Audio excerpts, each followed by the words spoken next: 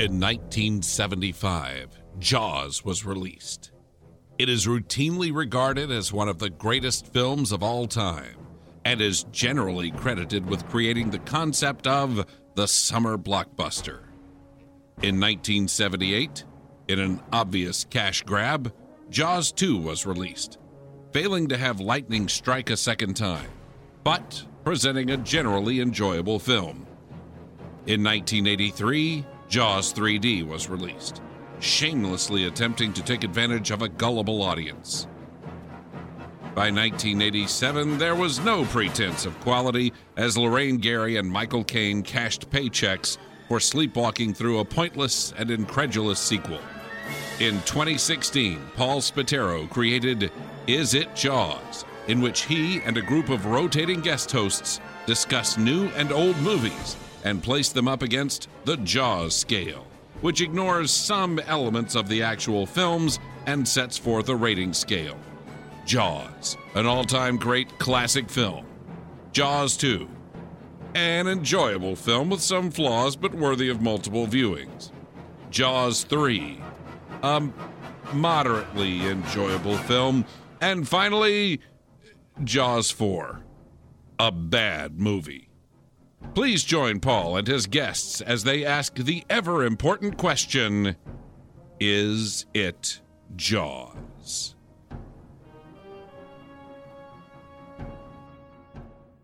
I'm gonna tell you something. I'm Star-Lord. I formed the Guardians. Met a girl, fell in love. That girl died, but then she came back. Came back a total dick. Oh, please. He left out some important information, but that is the gist of it. I get the same old dreams, same time every night. Fall to the ground and I wake up. My sacred mission Is to create the perfect society. He didn't want to make things perfect. He just hated things the way they are.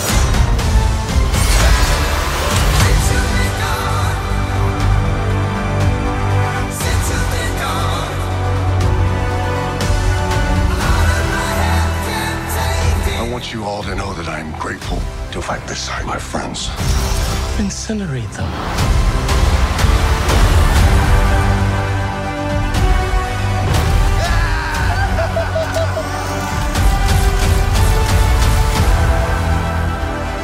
We were always searching for a family until we found each other.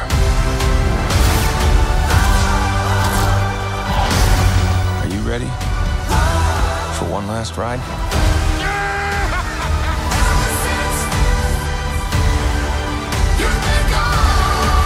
We'll all fly away together. Into the forever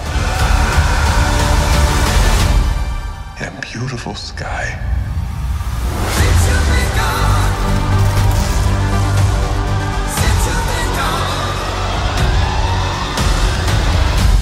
Whoever it was that you were in love with, it sounds more like her. Her? That's ridiculous. Do not bring me into this. Knock it off! What? Just never noticed how black your eyes were. They were replaced by my father as a method of torture. He picked a pretty set. Hello, everybody, and welcome to Is It Yours? I'm Paul Spataro, and I am joined today, as usual, by Mr. Sean Whalen. It is a pleasure to be here, sir. It is always a pleasure to have you here, metaphorically speaking. And we are joined today by Mr. Al Sedano, who hosts the Resurrections, the Adam Warlock and Thanos podcast.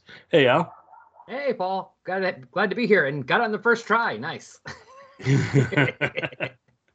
And people who don't get what he's saying, we've already recorded this intro once and had to go back and start it over again. So no, I didn't get it in once. But if anybody's wondering why in particular Al is on this one, and Al is always welcome because Al's just a good guy, but he has the expertise, so to speak, about Adam Warlock and Thanos, and Adam Warlock is a somewhat key character in this particular movie. So I wanted to get his opinions on how that character is portrayed in the movie. Now, I saw this once in the movie theater. My wife and I went to see a matinee, and I enjoyed it. And as we've talked about in the past, for me, usually the first time is purely enjoyment. I sit back and I let the movie take me for a ride. And I like, when we're going to critique a movie, I like to have seen it a second time so that I can do it with more of a critic's eye. I did not do that, and I wouldn't be able to do it and get this episode out as timely as it is. So we're going with one viewing, and as I understand that you guys have one viewing each as well. Yes. Yeah, I only had a chance to see it once in the theater. I will be watching it again once it's on video, but for now, just the one time. And like you said, I just watched it just to enjoy the movie. I saw it the one time in the theater with my wife. We had a great time. We actually did a marathon leading up to it because she had not seen the other two. So, and was very interested. So, because she had seen the Christmas special, the holiday special. So, and really had fun with that. So she's like, I'd like to see the rest, and then wanted to see the third. So it was nice because we got to go and enjoy all three together. I normally, like you, like to see them one more time before we do something like this, and I did not have a chance to, but I'm anxious to see this one again, and I'm anxious to talk about it today. Now, go ahead. Al. Sorry, I was got a quick question because it's about the movie, actually. How did she see Endgame or Infinity War? Because, I mean, if you only saw the Guardians movies, wouldn't that still be kind of because of Gamora, wouldn't that be a really confusing, like, wait, what happened? Why does she no longer know them? So she watched the Avengers movies with me when they came out. Now, but here's the catch. That was quite a while ago. And she doesn't watch all the Marvel movies. So it's where you're going with this. Really, it's a great question. So I did have to remind her kind of what happened with Gamora, because if you've seen the Avengers movies and didn't have the context of the Guardians movies, it's the same problem you're talking about, where this Gamora bit happens, but you don't have the context of who are the Guardians, what is their relationship, that type of piece. So I had to plug those in. But to the credit of the film, I thought that was going to be a bigger deal than it was. And it really wasn't. It was like a couple sentences, and she was good to go. Okay, good, because I didn't know how it would go for somebody who really didn't either remember or watch it. I'm invested in it, so I know all that. So it was fine for me, but I was curious how that would work for somebody who didn't. So that's good to know. Yeah, my take on this franchise in general was that Marvel Cinematic Branch was taking a real risk in just putting out, a significant movie with these characters, because they are not generally known to the public at large. And I thought they really just, hit it out of the ballpark with Volume 1. Volume 2, I liked a lot, but I did not like it quite as much as Volume 1. And I did think in Infinity War and Endgame, when the characters were presented, they were presented in a way where if you didn't know who they were, you could kind of go along for the ride anyway. So I could see where somebody would do it. I'm not sure that I would have thought that seeing the Christmas special would have been enough to make somebody really want to see more. Like that doesn't seem like the one I would say should be the introduction to the characters. But hey, if it worked for her, then good for her. What happened was she walked in when I was watching it and was like, "What are you watching?" And I explained what it was, and she sat down and started watching it for a bit. And to my surprise, she sat through the whole thing and loved it and wanted to know more. So I'm with you. It wasn't meant to be an introduction to the series, and it totally just gained enough interest. I think the Kevin Bacon bits and how funny it was, and that just kind of drew her into the Drax Mantis antics. Yeah, I can see that. See, now I thought, and we never did any kind of review on the Christmas special, but I kind of thought that they intentionally went campier and a little just kind of sillier in an attempt to almost like make fun of the Star Wars Christmas special. And I remember walking away from it, though, and saying I didn't care for the special effect on the Groot costume, thinking it seemed very obvious that it was a guy in a Groot costume, as opposed to the previous ones where the CGI, was pretty seamless. Now, going into this one, and we haven't given our initial impressions on this one, so I don't want to go too far, but going into this one, I expected a more realistic CGI on Groot, and I didn't really get it, which surprised me. It was very similar to what we saw in the Christmas special. Yeah, I thought so too. I was really expecting a little more, and it did look like the special. And just speaking real quick, I remember I was reading something around the time the Christmas special came out, and apparently they were filming the Christmas special in between doing this one. And apparently one of the reasons, and possibly what you said too about Star Wars special, but one of the reasons for the way they did this special was because they said that some of the stuff, a lot of the stuff they were doing for the movie was pretty heavy. And this was almost like the Christmas special was almost like a break for everybody working on it. You know, right. Much more lighthearted, much more fun, because then we're going to go back to, killing Rocket's friends and everything. So let's not so lighthearted there. Yeah, let's have some fun with Christmas and Kevin Bacon, because tomorrow we're doing dark heavy. Yeah. Oh yeah. So initial impressions on this, I enjoyed watching this. I thought it was, it's almost hard to say it was a fun movie to watch, but I did have fun watching it. But there were definitely some real moments in there to, tug at the heartstrings and to, to get you somewhat upset as you're watching it. And Bill Robinson, my good friend, had seen it before me, and he says, well, if you go, just try and, make sure you have a tolerance for watching small animals being tortured. So it's like, that was the only spoiler I had going in.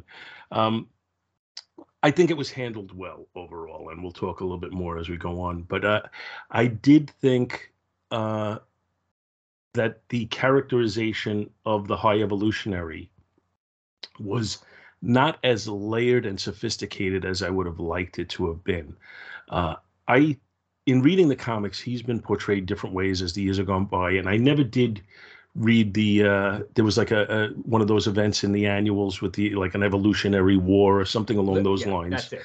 I never did read that, so that's a blank spot in my historical knowledge. But the character before that, as he was presented, I felt was a pretty layered character, and there was a lot of things that went on with him, and I thought in this he was a little bit more two-dimensional. I thought he was presented as a little bit more of a total id character, instead of having various motivations. It was just kind of like whatever suited him for the moment, that's what he ran with. Now, all that said, I do think they presented him as sufficiently evil and hateable in this movie. So there's something to be said for that. But, that was my critique. I walked away. That was my first impression. Was I would have liked to have seen the High Evolutionary be just a little bit more sophisticated than he was. But otherwise, I did enjoy the movie, and I'd like to hear your first impressions on this. So the film itself, it's interesting. These characters have, if you ask me in the comics, like, are these characters that you're like a diehard fan of in the comics? I enjoy these characters. I'm talking about the Guardians themselves, but like I would say the closest attachment I have is Rocket Raccoon. I remember the original Rocket Raccoon miniseries when it came out. I always loved the character. It was an interesting one, but they weren't like my go-to characters. And the film is just the opposite. From the first film straight on through, these have become like my friends that I'm hanging out with. And I think that is a unique niche that they fill, is that, and it's an important piece that they needed to protect. If you're doing a trilogy and a holiday special with these characters, you got to keep that feel of these are these familiar characters who you really like. Humor is used really well in this film and in this series in general, and not overused. I'm a big fan of the old Chaplin stuff. I'm a fan of like Harold Lloyd. I was thinking of the film like Life is Beautiful, where you take these like endearing characters and things happen to them. And you've got to have that right balance of the believability that these characters that have these deep humorous moments can then rise up in certain occasions. And I know those are weird movie connections, but these characters have that quality of you. At some points in time, they almost get to the point where you're like, particularly Drax, where Drax will be so silly that you're wondering like what his effectiveness is going to be. Then you put him in a dangerous situation and you see him step up, and you'll see these moments of him having great heroism. And it's something that's been a paramount part of this series. And walking into this one, I was wondering, like, can they deliver again on the third? And I felt like they did. And it's an interesting, this is going to be an interesting film to talk about. Yeah, I agree on that a lot, because actually I was thinking as you're talking, and like a lot of those, like that Drax thing specifically is actually one of the plot points of the movie with Nebula. So they actually take that in as part of the movie itself, where she's complaining about him halfway through. It's like, you're just ridiculous. Why are you here? What is the point of you? And he gets, whether you agree or not, he gets, she sees the point of him by the end of the movie. Mm-hmm. Yeah. And but I overall enjoyed it. And I can see what you're saying, Paul, about the High Evolutionary. And yes, a lot of times in the comics he is more nuanced, but it looks like for a lot of them, like they took specific versions of these characters. Like the High Evolutionary, that is the Warlock run from the early 70s version, where literally in every issue of that book, he asks Warlock, can I just destroy this planet now? Can I just destroy it? Can I just kill it all? Can I just kill them, please? Can I just kill everyone there? That's literally what he in this movie, he would never ask. He would never ask in this movie. And that he actually asked. He had enough respect for Warlock to ask in the comic. Well, yeah, but that's different. And that's also because that Warlock is this Warlock that they have in here is the him version. It's not Warlock. Right. He doesn't become Warlock until really the end. Like in the post-credit scene, you could say he's actually Warlock. But that's what I'm saying. Like that's the version they were using the High Evolutionary. The one who just wants to go, this didn't work the way I wanted to, blow it all up. And that's kind of what I felt like I was watching. Like that's the version they went with. Whether you like it or not. This version didn't have enough respect for anyone to ask. No. This one you don't see this one developing enough respect to ask. This one to me, like I said, is pure id. Whatever motivates him at the moment, that's what he's going with, and that's it. End of story. Now I did see an interesting comment. I forget the actor's name that played Kang in the twice now in Jonathan Majors. Yes. I understand he's got some sort of legal problems or something. Yes. I don't even know the extent of them, and nor do I really care. But I saw an interesting thing saying that maybe if the Marvel powers that be want, they could say that the High Evolutionary is a Kang variant and have him take over the role going forward. And that did not seem like a terrible idea to me. That was not not problematic if they did that, because I could easily see the story unfolding that he was a Kang variant. So I thought that was a kind of a cool idea. But anyway, I agree with your thought that this is the him, Adam Warlock. If anybody's listening to this and isn't really familiar with the growth of that character, he was not created by the High Evolutionary. He was created by the Hive, I think it was, and some scientists created him to be the perfect being, and he came out and he was somewhat infantile when he came out, and over various resurrections, he has come out in different ways. So there is definitely a lot of leeway on how you present him. I do prefer what he eventually became over the earlier version, but I'm hoping we get a chance to see that as it goes on. And that's why I liked the fact that he was him, because I'd rather have them do him in this movie where it's not his movie and there's like 5 other main characters whose story needs to be serviced. And now potentially there's a chance to do something more with him as Adam Warlock later on, where you can actually devote more time to Adam Warlock and not just have him be a side. Yeah. I'd like to see that, actually. I think the way that they developed like this initial intro to him, I think there's a lot of, especially with the fact that they gave him kind of this movie arc. I think they've done a really nice job of setting that up. I wouldn't mind seeing like a Disney Plus mini with him, or him appear in another movie to further his story. And I hope I'm assuming we're going to get that, just based on how the Marvel Cinematic Universe seems to work. But I would be happy to, see further development of his story, and that's a success. Yeah, I agree, and I was thinking exactly what you said, that I wouldn't mind seeing a short series of, whatever, 6 episodes where you actually develop his character. And I think I would like it if they actually stayed a little bit true to the comics and showed him effectively being killed and resurrected over the course of that series, maybe twice over the course. And that each time he's resurrected and comes out of the cocoon, his personality is a little bit different. And plus the way the movie ended now, if they wanted to even go more comic accurate and have Gamora involved in it, it's a little easier because she's not even, you don't have to shoehorn or find a reason why she's not with the Guardians. She's not with them anymore anyway. Right. That's true. It makes things a little easier story-wise if they wanted to do that. Well, the Gamora as she's shown here felt more true to the comics than previously. Previously, she didn't feel to me like the most dangerous woman in the universe, which is what Gamora is billed as in the comics. In this, she kind of had more of that feel. Now, I don't know that she would be able to go toe-to-toe with the Marvel Cinematic Captain Marvel, but just the same, I always liked that title, and I didn't think the title was meant to be taken totally literally, so much as just that she's a badass. And I think in this, she's shown to be more of a badass than she was when you soften her up to give her a love story. No, true. And actually, I've said before, I mean, it's not 100% exact, match for match, but I said a lot of times before, previously these movies, the Gamora in the movies is a little closer to the original Bronze Age Gamora, and Nebula is closer to the Gamora in the current comics, because she is a lot more like Nebula's character is. Much more hard-edged, much more has the way, like, you can tell, like, she's walking like Nebula, the way Karen Gillan walks as Nebula, trying to have a bit of extra sensuality to it.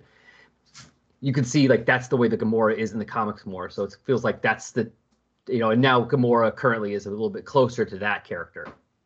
Now, I thought Gunn did a really nice job of, and I think he's done it in all 3 movies, of juggling the characters so they all have their moment. Yeah. I thought it was going to actually fail in that regard because, Rocket is laying in critical care for a great deal of the movie. And I thought, I think for people who are not familiar with these characters beforehand, either he or Groot are like everybody's favorite. And to have him sidelined for so much of the movie, I thought that could be a fail.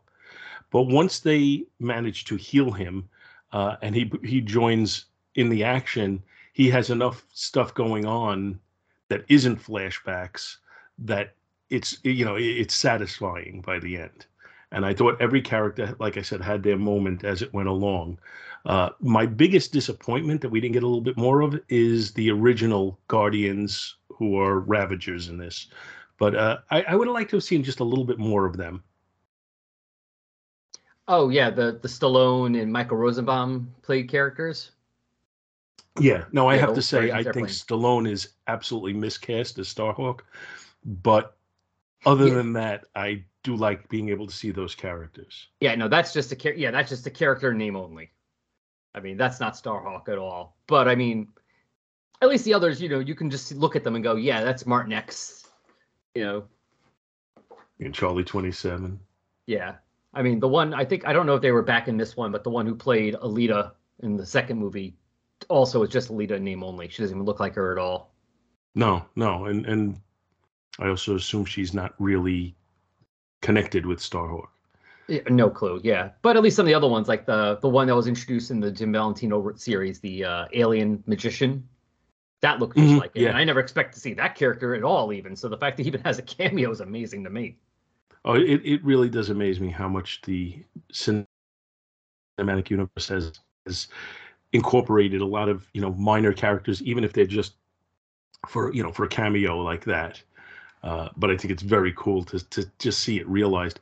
And then when you factor in, it probably takes a great deal of probably more computer work than anything else, but just to create that character for several seconds on the screen, you could easily see where they might say, well, let's save a little bit on our budget and not put this character in. But I have to appreciate that it's there. One of the things you mentioned, the balance of the story of the characters, and it's hard to do that when you've got a cast like this, because each of these characters has become important to people. Yes, you could argue that, and I agree with you that Rocket and Groot kind of are the ones that are the endearing ones with fans. But I think they did a really good job with Gamora, especially with everything that's happened to her, not just in this film series, but in the Avengers films. There's been a lot that's happened with her.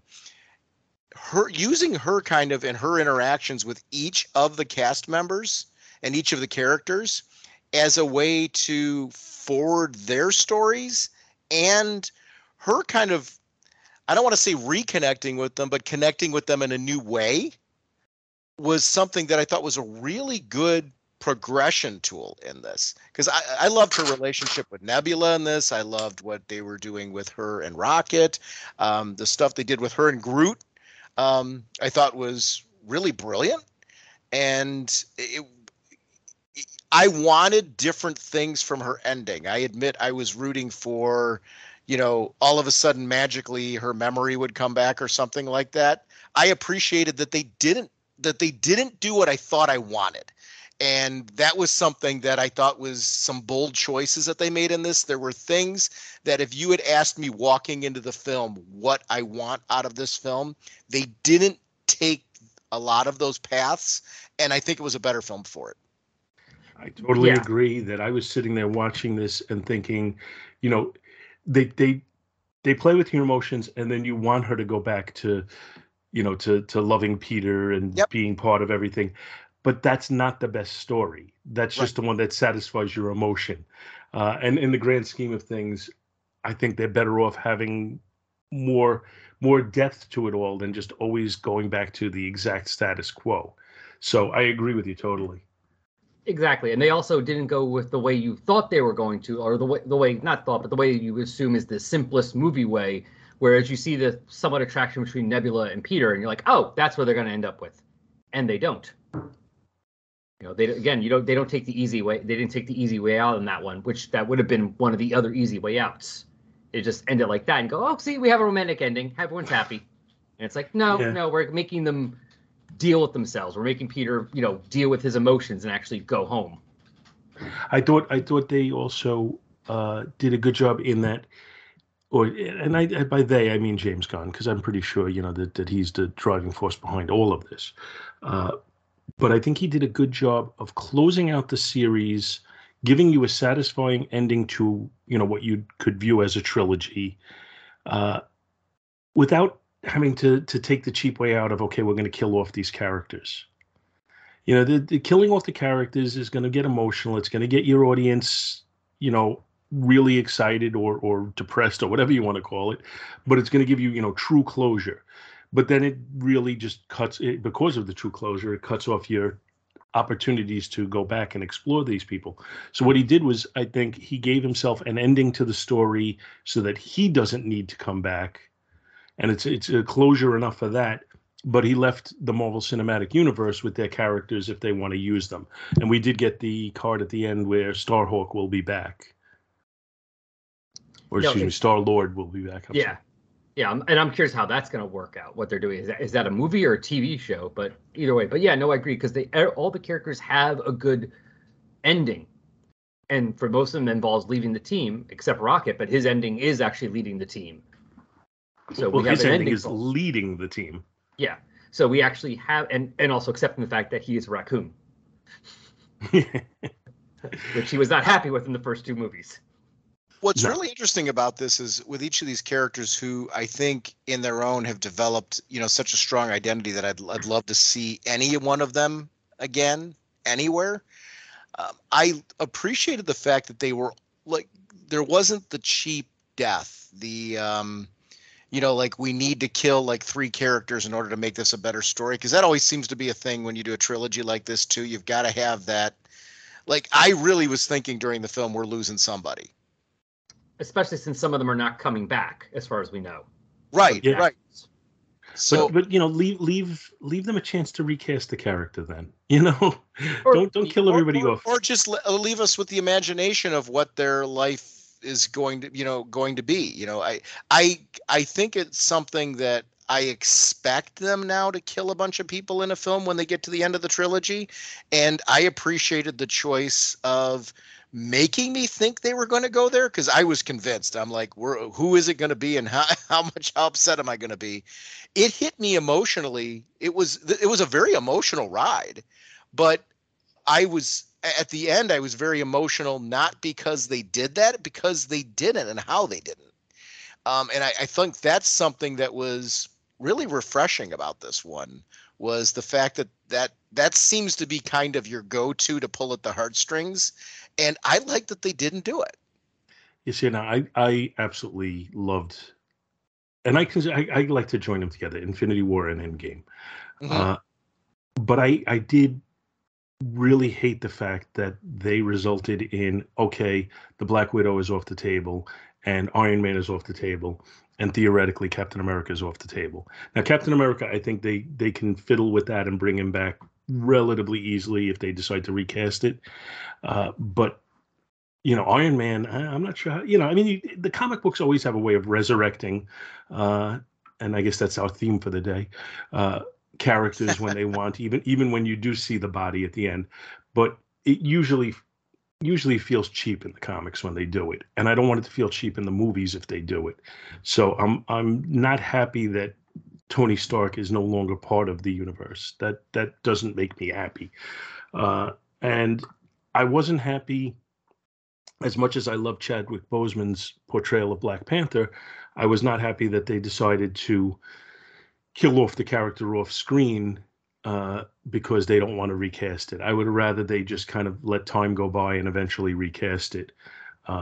And that's not any disrespect to him or to Robert Downey Jr. and his portrayal, for that matter. But I just feel like these characters are too important to me to just let them go away.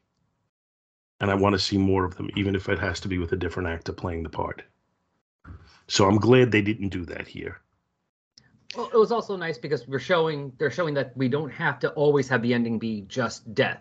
Yep. Sometimes the death can work, whether you agree or not. But I mean, it can work, but they don't have to have their character's ending be just death. It's not the only option open to them.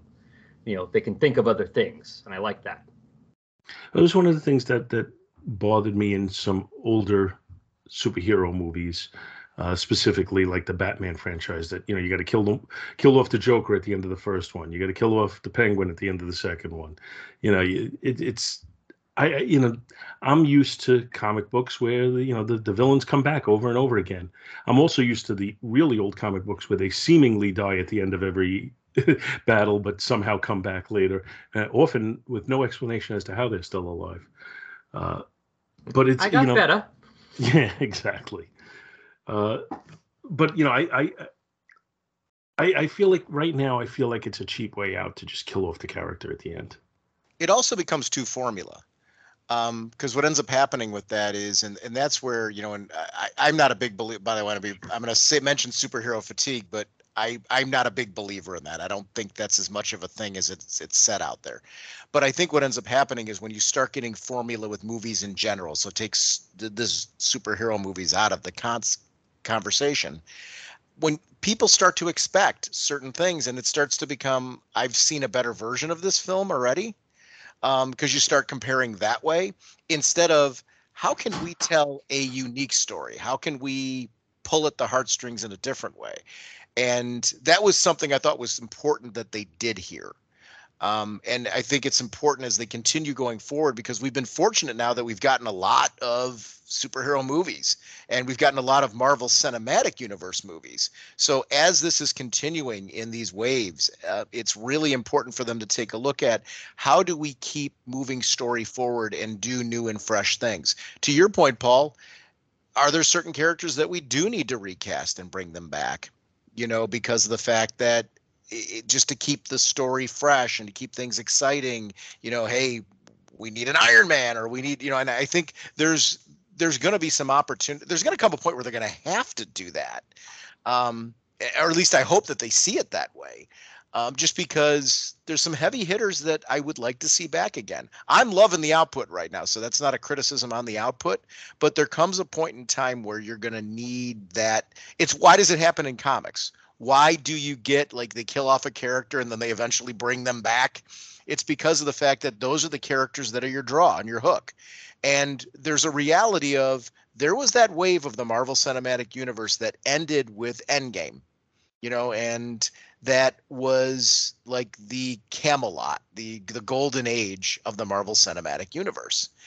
And that's not knocking the movies that there are now, but there's going to come a point in time where, to draw people back to it, because that point's going to happen, you're going to need to have that, like, word. Now you're going to have an Iron Man movie, or now you're going to have Captain America, or now you're going to, and I don't know which character it's going to be, but it seems logical that your flagship character that kicked it off, you got to bring back at some point, right? Makes sense to me. But I think films like, that's where things get interesting. How do you do it in the cinema universe? What are you going to do that's different, that's going to make people go, that was a cool way to bring that character back? And this is the story that I want to see that character. There's rumors that pop up all the time about Downey Jr. doing the character again in some capacity. I'd be interested in seeing how they would go about it. And, you know, they've sold my ticket already if they do it. But, you know, we'll see if they get to that. I do think, like I said, I could see where it's more easy to work around what you did with Captain America and bring him back. With, you know, if you get a new actor, if Chris Evans doesn't want to come back, or for whatever reason, or he's priced out of it and you need to go cheaper, whatever. If you feel like you need to recast that role, I could see where you can do some sort of story point that brings him back to, you know, his youthful persona. They already have an easy way to bring almost anyone back if they want to. Yeah, because they've already, and we not only multiverse but also time travel. Yeah, same as the multiverse, they bring in anybody, and then there's a reason why they either look different, or Robert Downey Jr.'s back because that one didn't die, or that one just happens to look different. And for all we know, after we get through all of the the multiverse storylines, which I assume are going to end with a very large group film like we did in Endgame and Infinity War. Maybe that ends with Iron Man coming back, or Black Panther coming back, or Captain America coming back. I don't know. And I don't want to know, quite frankly. The example I use for not wanting to know all the time is how much more I would have enjoyed Thor Ragnarok if I had not seen in the coming attractions that the Hulk was going to be in it. Yeah, I can see that. Yeah, and plus, it's more fun if we can't just predict. I mean, that kind of goes what you were saying, Sean, about fatigue. It's, as you were saying, it made me realize, it's superhero fatigue when you're seeing it. It's not so much that, there's another movie. It's that, like you said, I've seen this movie already 3 times, and the first 2 times was better, and the last 2 times has not been as good because it's the same movie made over and over again. So, don't kill the characters every single time, because we're going to expect that. And once we start knowing, if I can go to the movies and then go, okay, this is going to happen. Okay, now this is going to happen. Then why do I bother going? I want to see something a little different. I think what you're saying is the critique we get a lot. People who are kind of down on the movies now are saying, Marvel has a formula now for their movies that they just keep following over and over again, and that it's boring to them now because it doesn't feel like there's anything new. As a reader of the comics, I am still very much enjoying just seeing the universe expand and the stories, characters that I've enjoyed so much, seeing them on the screen and seeing how they get developed. That's not to say that the universe is infallible. I am on record of saying I did not enjoy the Eternals. I thought it broke one of the cardinal rules because I thought it was boring. And I may eventually try to give that a rewatch to see if somehow I can get more enjoyment out of it than I have. I am more forgiving with my superhero movies. I will try to give them another chance. Usually I also didn't like Batman v Superman, and I gave that a second viewing to try it out. I still didn't enjoy it, unfortunately, but I did try. So who knows? I might try again with the Eternals at some point. But I was just saying, it's like when I walked into this movie, I kind of thought I was going to know what had happened, that most of them were going to die. Yeah. And the fact that they did something different, was something for me. It's like, oh, good. This is not what I expected. This is not what I thought was going to happen. I was not able to plot out the movie as I'm watching it beforehand. And it's really critical in this phase to keep that they need to keep that in mind.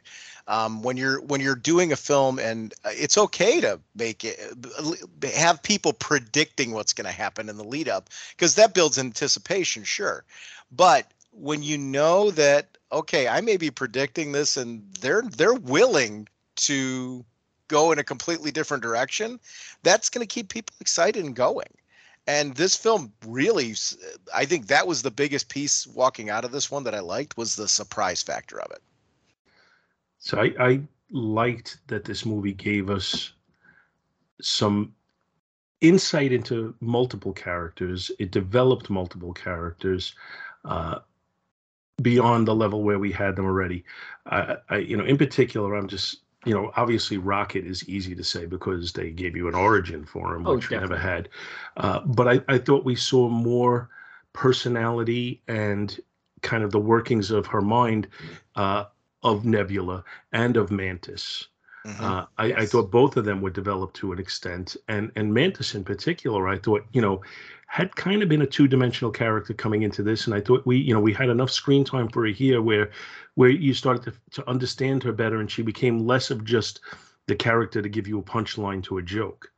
I really thought it was a really good scene when the two of them are arguing about Drax, and you get a little bit of development from him because you see his feelings get very hurt by what they're saying, and then Mantis just goes over and says forget, and then he's back to where he was. But you do get some insight into his personality, and Drax is another interesting character if you look at the comic book chronology of him, because he was very, very different when he was introduced than he was when Abnett and Landing got a hold of him and changed his character. Or actually, even if you go to the Infinity he's the Hulk. Yeah, he basically turned into the Hulk, and then eventually he turned into Drax the way he is now. So there's been a lot of development in the character, and they did kind of go with the modern version right from the start. But I really appreciate that they're not making him just the butt of jokes. You give him a little personality, and you give him some background, and I think that really seeing him with the children also was a big thing in this movie. That's hard to do too, because they've used him for a lot of great humor bits, and it's really hard to give that balance of a character where you feel like there's more to him than that. And I thought this film really did a great job of that with him, because I think it is hard when you've added, and I think as the film series has gone on, they've done some silly bits with him, which I enjoy, by the way. That's not a criticism. I love humor. And part of the endearing part of this film series for me is the balance of humor along with high action and great fights and everything that I love in comics. But I thought his arc in particular is something that sometimes when you go down that rabbit hole with a character, it's hard to give them the moments that they did in this film. And you're right, that sequence with the kids where you felt like it not only like closed off his arc in a satisfying way, but also did some bits for Mantis, because I really enjoyed their relationship in this and how it continued to evolve. I thought it showed that like she had an impact on helping him heal, to the point where I felt like, wow, this guy had been through a lot in his life. He's now at this point where he's found who he is, who he should be, and found some form of peace. And she's kind of going off because he's at that point. He's got it now. He's in that. She's ready to go off and kind of do her own thing because of it. She had an impact on him, which I thought was so cool. Yeah, definitely. No, yeah. No, and I like that. I mean, they brought him back. I mean, basically his story was going full circle. He went back to being what he was before the first movie even happened. Yep. He's a dad. Right, exactly. And the character we haven't talked about the development of is probably the most obvious one, and that might be why we just kind of walked right by it. But Star-Lord, we got a lot of development with him too. Not only the relationship with Gamora, but then the whole thing with his grandfather at the end. When he's ready to sacrifice himself towards the end, and you think he's going to be the character that gets killed in the movie. that there's a lot of stuff that goes on with him, and it's interesting because I would have anticipated that he was expected to carry the movie, and he really wasn't. He was part of the ensemble. He was a very big part of the ensemble, but he was a part of the ensemble. He never kind of cost anybody else their moment in the sun, which, I appreciate, again, Gunn's ability to juggle those balls and keep them all in the air the way he did. But we did get a lot of Peter Quill in this, and we did get a lot of not just action sequences. I was a little concerned that we might just get, that opening of Volume 1 where he's, Indiana Jones, and we just get that, and we don't get any real development at all. But we did. And it's interesting, leaving him off on Earth at his grandfather's house, and where are they going to go with that now? And again, like we mentioned earlier, Star-Lord will return. Where are we going to go? I'm very, very curious to see it. So I love that this movie gave us closure, lets us feel like we got a complete story, but still has us wanting more. Yeah, and that goes back to for Star-Lord's story, what we said about him not getting back with Gamora or even getting involved with Nebula, because that would not have worked. That would have worked against his growth, because that would basically just give him another reason to stay in space and hide from the pain of losing his mother and leaving Earth. He had no reason he didn't have this anchor to keep him there, so he actually was able to go to the point that he could go back and say goodbye. Whether he's going to stay there for a while or just visiting his grandfather and leaving, he at least was able to resolve with his past. And I think getting involved in a relationship again would have more likely just kept him back running away in space still. Mm-hmm. I could see that. So I don't think we could get through a Guardians movie without talking about the soundtrack a little bit. That was an area for me personally where this one fell a little short in comparison to the other two. More or less, it was just the choices of songs that didn't tickle my funny bone the way the first two did. And that may just be the songs in the first two had more nostalgia for me. I knew them better. The songs in this one I was not as familiar with. I mean, I knew most of them, but I was not as big a fan of some of these songs. So it didn't have the same impact on me as the first two did. But I am ready to write that off as it's just a matter of these weren't songs that, personally had, been in my repertoire for years, whereas a lot of the ones in the first two movies I was very, very familiar with. I felt like the song that stood out the most for me, and this is, Dog Days Are Over. I mean, that was, the Florence and the Machine song, which was, I think, terrific. I know I've seen a lot of memes. I follow a lot of the Disneyland and Disney World stuff. And, for the ride, there's like petitions out there to get that song added to the ride because of it. And I think there's a good reason for that because of the emotion of that particular sequence. So I think that was for me and many others, obviously, that's the standout song from this film. Whereas kind of to your point, Paul, I liked the soundtrack in this one. I don't really, it's not like something where I'm like, wow, it was a bad soundtrack, but I didn't have that same multiple songs vibe that I did in the first two movies, where it was like, I really want to listen to the complete soundtrack all the way through. But that's trying to compare the soundtrack. Those first two soundtracks were so good. That's a hard one to compete with. It also helps that especially the first one, those soundtracks are older, so therefore, we've all heard those songs for the most part many times. And as I've mentioned a million times, I am older. Yeah, that too. Well, I wasn't going to say anything, but but so the newer it is, the more likely you might not have either heard it or just at least not have heard it as much. There's less chance of having an emotional less emotional attachment to more people because it hasn't been around as long. Right. I would say for that one, and I'm having trouble even remembering which ones are in this movie beyond Dog Days Are Over and No Sleep Till Brooklyn. Right. I'll probably remember more as I watch the movie again and again, because obviously I've seen the first two movies more times than this one. Sure. But it was a lot easier to remember what songs were in that first movie because, I've heard those songs, several of the songs at least plenty of times. I did think it was nice to have the callback to Come and Get Your Love, though, at the end. Yes. Oh, So see, I completely forgot about that. I could say I did not really take note of the score. I noted the soundtrack, but not the score. So I can't even say I thought it was good, I thought it was bad, I thought it was indifferent. I didn't really take note of it, and I don't know if either of you did. No, not as much. Again, that's something I usually pay attention to the more I watch the movie, and like you say, multiple viewings, you're able to absorb those other things. When you're first watching it, you're just watching what's happening. I would say in both cases, what my feeling was, it was a very atmospheric movie. I would say I didn't note the soundtracks for the same reasons you're both saying, but I feel like there's certain movies where I walk out and I've immediately got to engage with the soundtrack. I didn't have that with this. But that's also not a knock on the film. I thought that the film was very atmospheric. I wasn't walking out going either, like I would never touch that soundtrack with a 10-foot pole.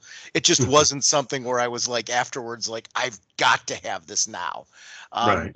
Which that's a shorter list of films but certainly I did feel the first one, especially, I walked out afterwards and wanted to hear the soundtrack again right away.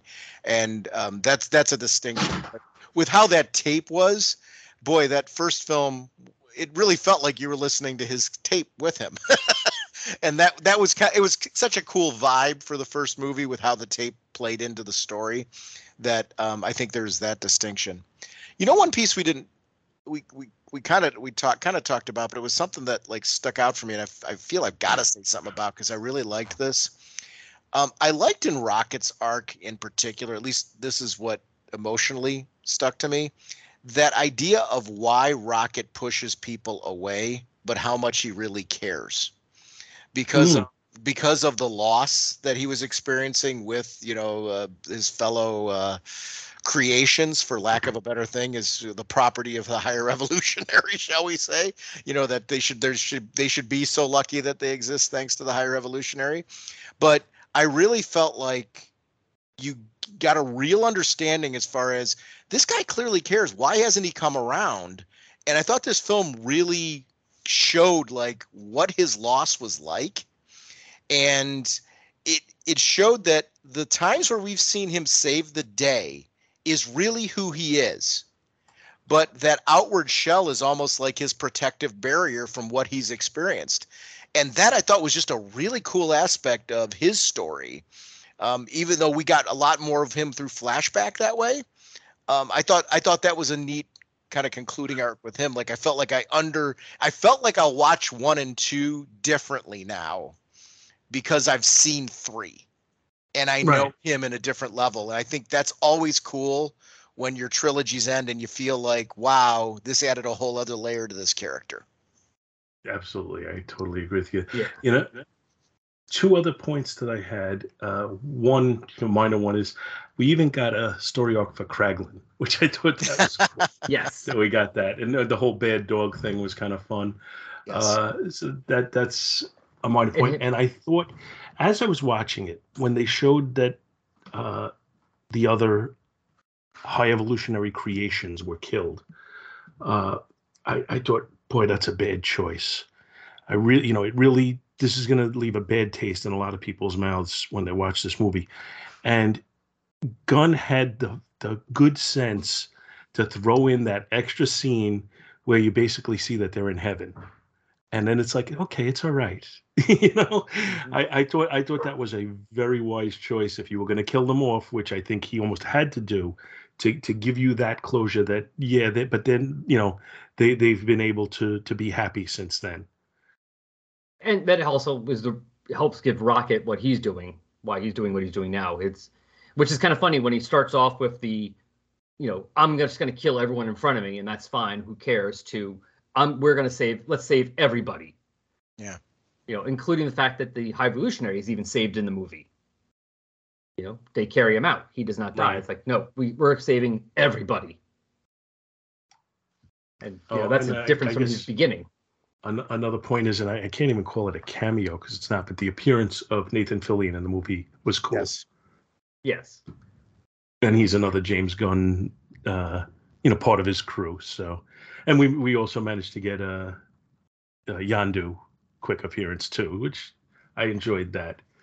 And I guess that's pretty much what I have to say for today. And just if you guys have anything else to add before we wrap this up. I don't. I really enjoyed talking about this one. Al, do you got anything? Not really much. I mean, I enjoyed the movie a lot. I really do want to. I did watch 1 and 2 before this one, but I kind of do want to watch it again with also rewatching the two Avengers movies and the holiday special to get the whole effect again and see how I feel about it once it comes back out on, available on Disney Plus. But I'm looking forward to seeing what we can do with some of those characters on their own. I mean, are we going to get more Warlock? Because I would love to see the evolution of him. Are we going to get more Mantis? I mean, hell, are we going to? I think she made herself a viable character who now you might want to see more of, which I don't think she was going into this movie. And just going by some stuff I've been reading recently, I would not mind if, since we're getting Fantastic Four, if we get the Silver Surfer, because I'm sure that's a character they want to do sometime soon. I would not mind seeing her in that series, in one of those movies at least.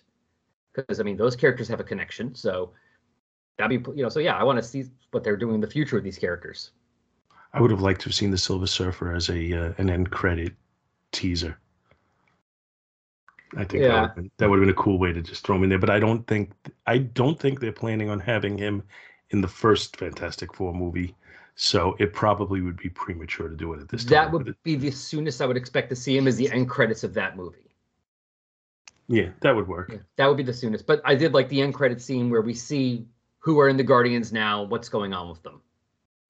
Agreed. That the team's still there, which is actually something they didn't do in the other Avengers movies. Like, even in Endgame, like, yeah, they all came back, but like, you don't really get an idea that there's an Avengers team afterwards. Here, we know the Guardians are still out there. Yeah. True. So all said and done, how do we rank this one, guys? I'll go. This is it, and I will say it's got dependencies. This is a Jaws for me, but where it's a Jaws for me is not on its own. It's like it's 1, 2, and 3, both the Avengers movies and the holiday special. I know that's lumping a lot together, but I feel like this was a satisfying culmination of those larger stories.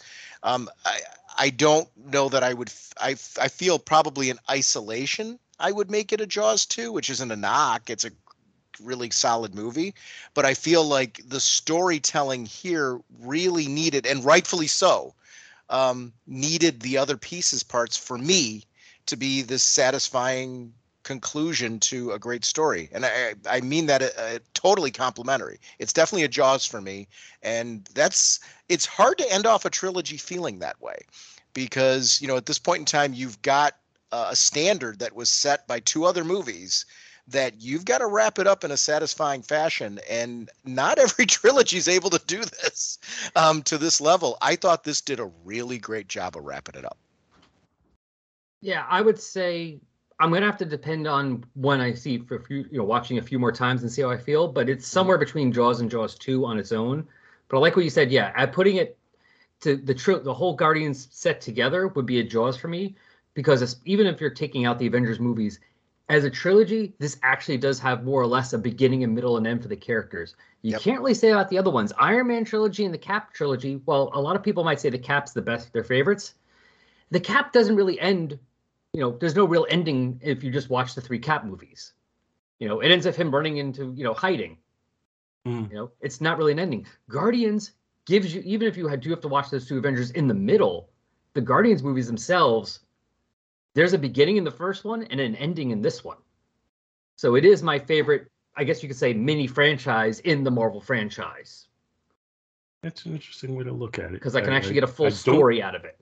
I cannot disagree with that, but it's it's an interesting way to look at it. I don't think we ever did Guardians, the first one, on this show. I think I would rate that as a Jaws. In fact, I know I would rate it as a Jaws. Yeah.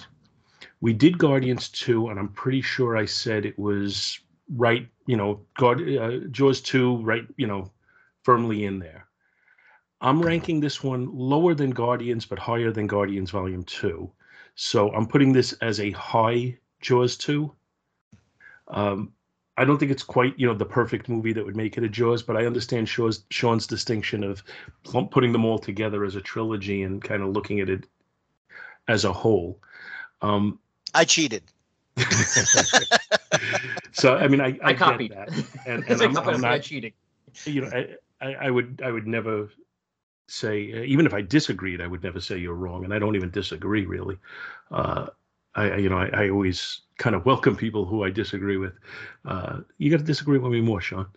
But anyway, yeah, I think this is a very good Jaws 2, and it's good to see that this phase of the Marvel Universe is kind of topping out a little bit, because there were some lower level ones, not bad movies necessarily. The only one, again, that I could say I didn't like, and I would probably rate that as a low Jaws 3, was Eternals. I still enjoyed Shang-Chi. I still enjoyed The Black Widow. I still enjoyed Multiverse of Madness and Love and Thunder.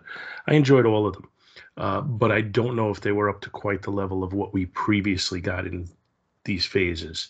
To me, the highlights of this phase have been No Way Home and this one, by far. But it fills me with, good feelings for what is to come. Mm-hmm. So I'm happy about that. So that's it for Guardians Volume 3. But before we jump off, if anybody was watching this and was really interested in the character of Adam Warlock, you may want to seek out my friend Al Sedano. Al, what can they find you on? Resurrections and Adam Warlock and Thanos podcast. Just type in Adam Warlock or Thanos, whatever podcatcher you use. We're pretty much the first thing that pops up. Or just go to our page, resurrectionsadamwarlock.tumblr.com, or on Twitter @AdamThanosPod.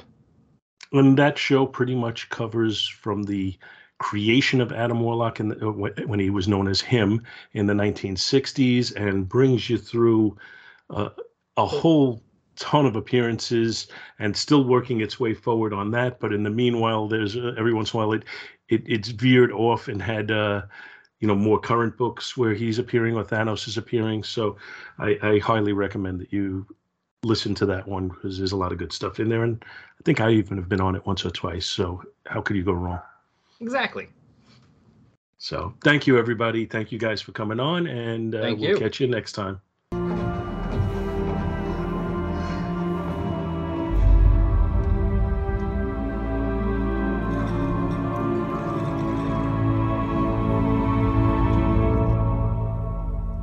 But not yet. You still have a purpose here. A purpose for what? They made us for nothing. The stupid experiments to be thrown away. There are the hands that made us, and then there are the hands that guide the hands.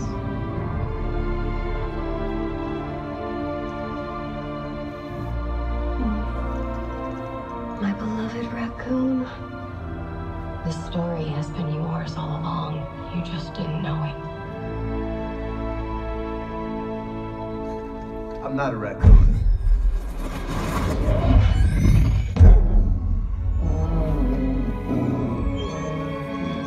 The passkey's going through.